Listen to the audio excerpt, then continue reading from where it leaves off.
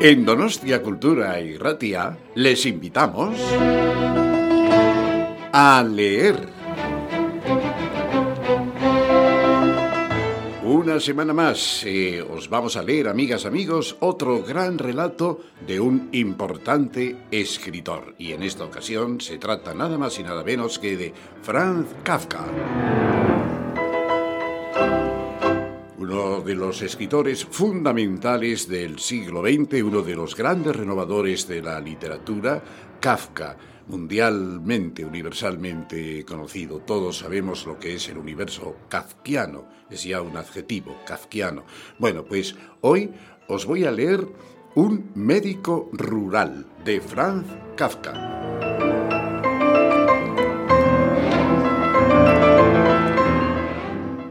Estaba muy preocupado. Debía emprender un viaje urgente. Un enfermo de gravedad me estaba esperando en un pueblo a 10 millas de distancia. Una violenta tempestad de nieve azotaba el vasto espacio que nos separaba.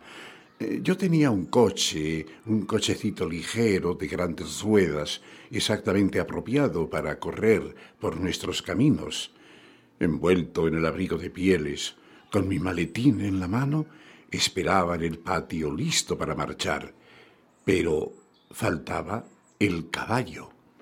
El mío se había muerto la noche anterior, agotado por las fatigas de ese invierno helado. Mientras tanto, mi criada corría por el pueblo en busca de un caballo prestado. Pero estaba condenada al fracaso, yo lo sabía, y a pesar de eso continuaba allí inútilmente, cada vez más embarado bajo la nieve que me cubría con su pesado manto. En la puerta apareció la muchacha sola y agitó la lámpara. Naturalmente, ¿quién habría prestado su caballo para semejante viaje? Atravesé el patio, no hallaba ninguna solución. Distraído y desesperado a la vez, golpeé con el pie la ruinosa puerta de la pocilga deshabitada desde hacía años. La puerta se abrió y siguió oscilando sobre sus bisagras. De la pocilga salió una vaharada como de establo, un olor a caballos, una polvorienta linterna colgaba de una cuerda. Un individuo acurrucado en el tabique bajo mostró su rostro claro de ojitos azules. —¿Les engancho al coche? —preguntó, acercándose a 4 patas. No supe qué decirle y me agaché para ver qué había dentro de la pocilga. La criada estaba a mi lado. Uno nunca sabe lo que puede encontrar en su propia casa —dijo ésta, y ambos nos echamos a reír. —¡Hola, hermano! ¡Hola, hermana! —gritó el palafranero, y 2 caballos, 2 magníficas bestias de vigorosos flancos, con las piernas dobladas y apretadas contra el cuerpo, las perfectas cabezas agachadas como las de los camellos, se abrieron paso una tras otra por el hueco de la puerta que llenaban por completo. Pero una vez afuera se irgieron sobre sus largas patas, despidiendo un espeso vapor. —Ayúdalo —dije a la criada, y ella, dócil, alargó los arreos al caballerizo. Pero apenas llegó a su lado, el hombre la abrazó y acercó su rostro al rostro de la joven. Esta gritó y huyó hacia mí. Sobre sus mejillas se veían rojas las marcas de 2 hileras de dientes. —¡Salvaje! —dije al caballerizo—, ¿quieres que te azote? Pero luego pensé que se trataba de un desconocido, que yo ignoraba de dónde venía y que me ofrecía ayuda cuando todos me habían fallado. Como si hubiera adivinado mis pensamientos, no se mostró ofendido por mi amenaza y, siempre atareado con los caballos, solo se volvió una vez hacia mí. —Suba —me dijo. Y en efecto, todo estaba preparado. Advierto entonces que nunca viajé con tan hermoso tronco de caballos, y subo alegremente. —Yo conduciré, pues tú no conoces el camino —dije. Naturalmente —replicó—, yo no voy con usted, me quedo con Rosa. —¡No! —grita Rosa, y huye hacia la casa presintiendo su inevitable destino. Aún oigo el ruido de la cadena de la puerta al correr el cerrojo, oigo girar la llave en la cerradura, veo además que Rosa apaga todas las luces del vestíbulo y, siempre huyendo, las de las habitaciones restantes, para que no puedan encontrarla. Tú vendrás conmigo, digo al mozo. Si no es así, desisto del viaje por urgente que sea. No tengo intención de dejarte a la muchacha como pago del viaje. ¡Arre!, grita él y da una palmada. El coche parte arrastrado como un leño en el torrente. Oigo crujir la puerta de mi casa que cae hecha pedazos bajo los golpes del mozo. Luego mis ojos y mis oídos se hunden en el remolino de la tormenta que confunde todos mis sentidos. Pero esto dura solo un instante. Se diría que frente a mi puerta se encontraba la puerta de la casa de mi paciente. Ya estoy allí. Los caballos se detienen. La nieve ha dejado de caer. Claro de luna en torno. Los padres de mi paciente salen ansiosos de la casa, seguidos de la hermana. Casi me arrancan del coche. No entiendo nada de su confuso parloteo. En el cuarto del enfermo el aire es casi irrespirable. La estufa humea abandonada. Quiero abrir la ventana, pero antes voy a ver al enfermo.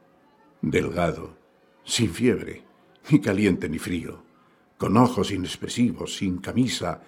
El joven se yergue bajo el edredón de plumas, se abraza a mi cuello y me susurra al oído: «Doctor, déjeme morir». Miro en torno. Nadie lo ha oído. Los padres callan, inclinados hacia adelante, esperando mi sentencia. La hermana me ha acercado una silla para que coloque mi maletín de mano.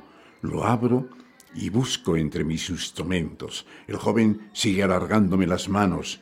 Para recordarme su súplica, tomo un par de pinzas, las examino a la luz de la bujía y las deposito nuevamente. Sí, pienso indignado, en estos casos los dioses nos ayudan, nos mandan el caballo que necesitamos y, dada nuestra prisa, nos agregan otro.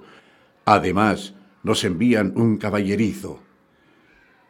En aquel preciso instante me acuerdo de Rosa. ¿Qué hacer? ¿Cómo salvarla? ¿Cómo rescatar su cuerpo del peso de aquel hombre a 10 millas de distancia, con un par de caballos imposibles de manejar? Esos caballos que no sé cómo se han desatado de las riendas, que se abren paso e ignoro cómo, que asoman la cabeza por la ventana y contemplan al enfermo sin dejarse impresionar por las voces de la familia. Regresaré enseguida, me digo, como si los caballos me invitaran al viaje. Sin embargo, permito que la hermana, que me cree aturdido por el calor, me quite el abrigo de pieles. Me sirven una copa de ron. El anciano me palmea amistosamente el hombro porque el ofrecimiento de su tesoro justifica ya esta familiaridad. Meneo la cabeza. Estallaré dentro del estrecho círculo de mis pensamientos. Por eso me niego a beber. La madre permanece junto al lecho y me invita a acercarme. La obedezco, y mientras un caballo relincha estridentemente hacia el techo, apoyo la cabeza sobre el pecho del joven que se estremece bajo mi barba mojada. Se confirma lo que ya sabía. El joven está sano, quizá un poco anémico, quizá saturado de café, que su solícita madre le sirve, pero está sano. Lo mejor sería sacarlo de un tirón de la cama. No soy ningún reformador del mundo y lo dejo donde está. Soy un vulgar médico del distrito que cumple con su deber hasta donde puede, hasta un punto que ya es una exageración. Mal pagado, soy, sin embargo, generoso con los pobres. Es necesario que me ocupe de Rosa. Al fin y al cabo es posible que el joven tenga razón y yo también pido que me dejen morir. ¿Qué hago aquí, en este interminable invierno? Mi caballo se ha muerto y no hay nadie en el pueblo que me preste el suyo. Me veré obligado a arrojar mi carruaje en la pocilga. Si por casualidad no hubiese encontrado esos caballos, habría tenido que recurrir a los cerdos. Esta es mi situación. Saludo a la familia con un movimiento de cabeza. Ellos no saben nada de todo esto, y si lo supieran, no lo creerían. Es fácil escribir recetas, pero en cambio es un trabajo difícil entenderse con la gente. Ahora bien, acudí junto al enfermo.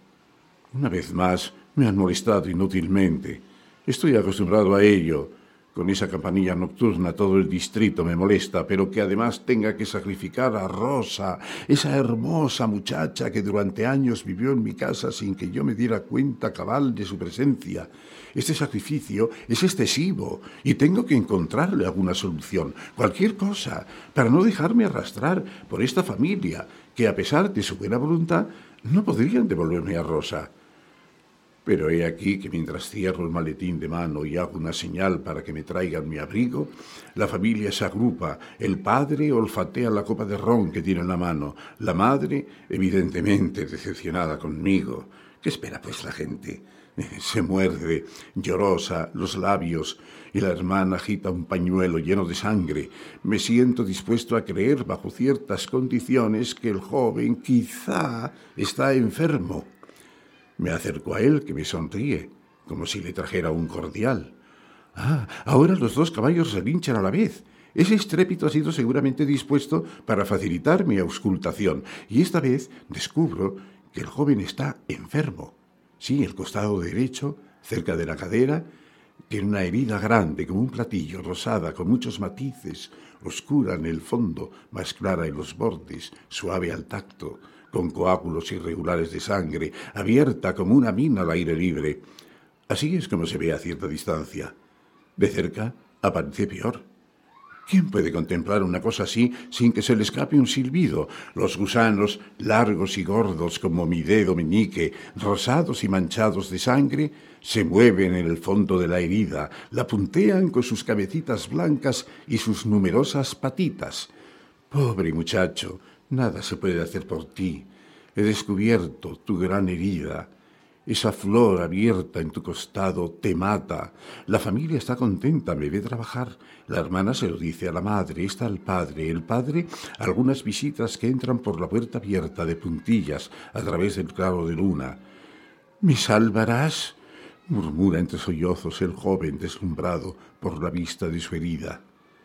Así es la gente de mi comarca. Siempre esperan que el médico haga lo imposible. Han perdido la antigua fe. El cura se queda en su casa y desgarra sus ornamentos sacerdotales uno tras otro. En cambio, el médico tiene que hacerlo todo, suponen ellos, con sus pobres dedos de cirujano. Como quieran. Yo no les pedí que me llamaran. Si pretenden servirse de mí para un designio sagrado, no me negaré a ello. ¿Qué cosa mejor puedo pedir yo? Un pobre médico rural, despojado de su criada.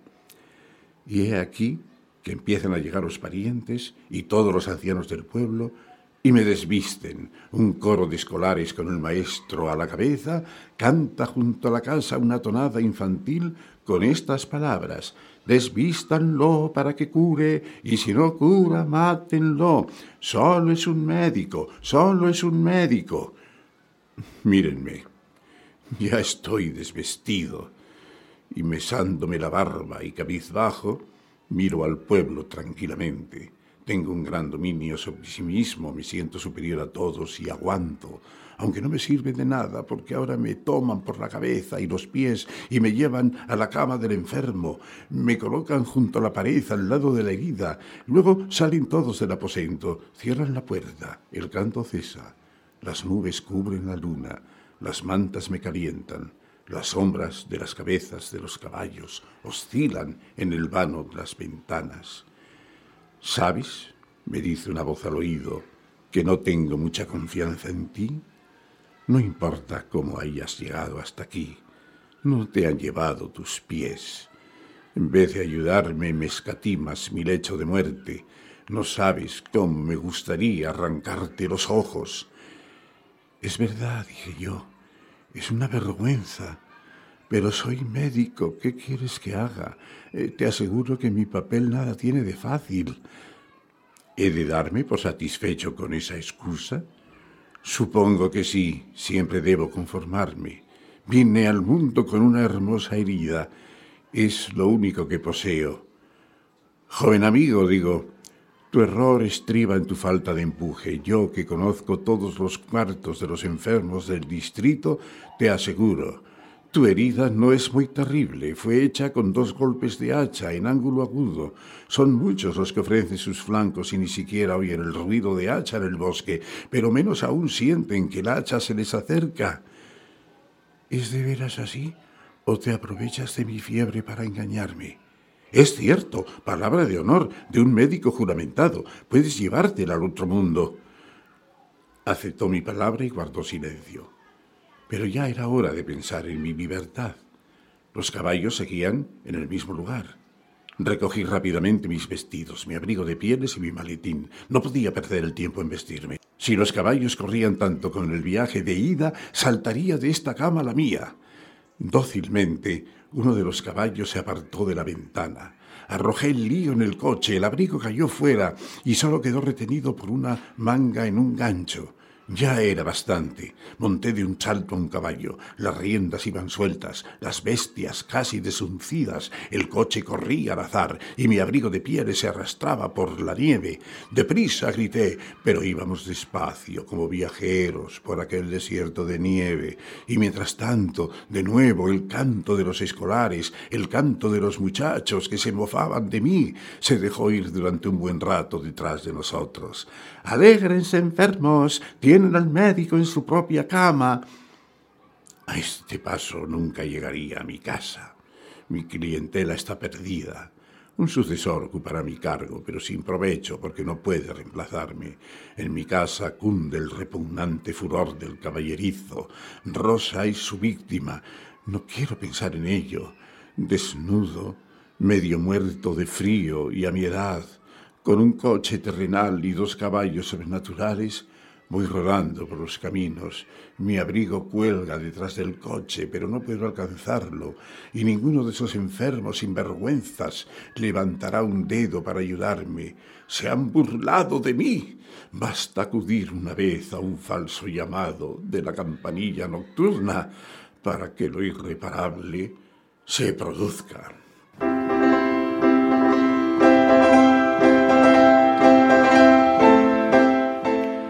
Ha sido Un médico rural de Franz Kafka, uno de los numerosísimos cuentos de Kafka, todos ellos obras maestras. Espero que lo hayáis disfrutado. Hasta una próxima semana en Donostia Cultura y Ratia con A Leer.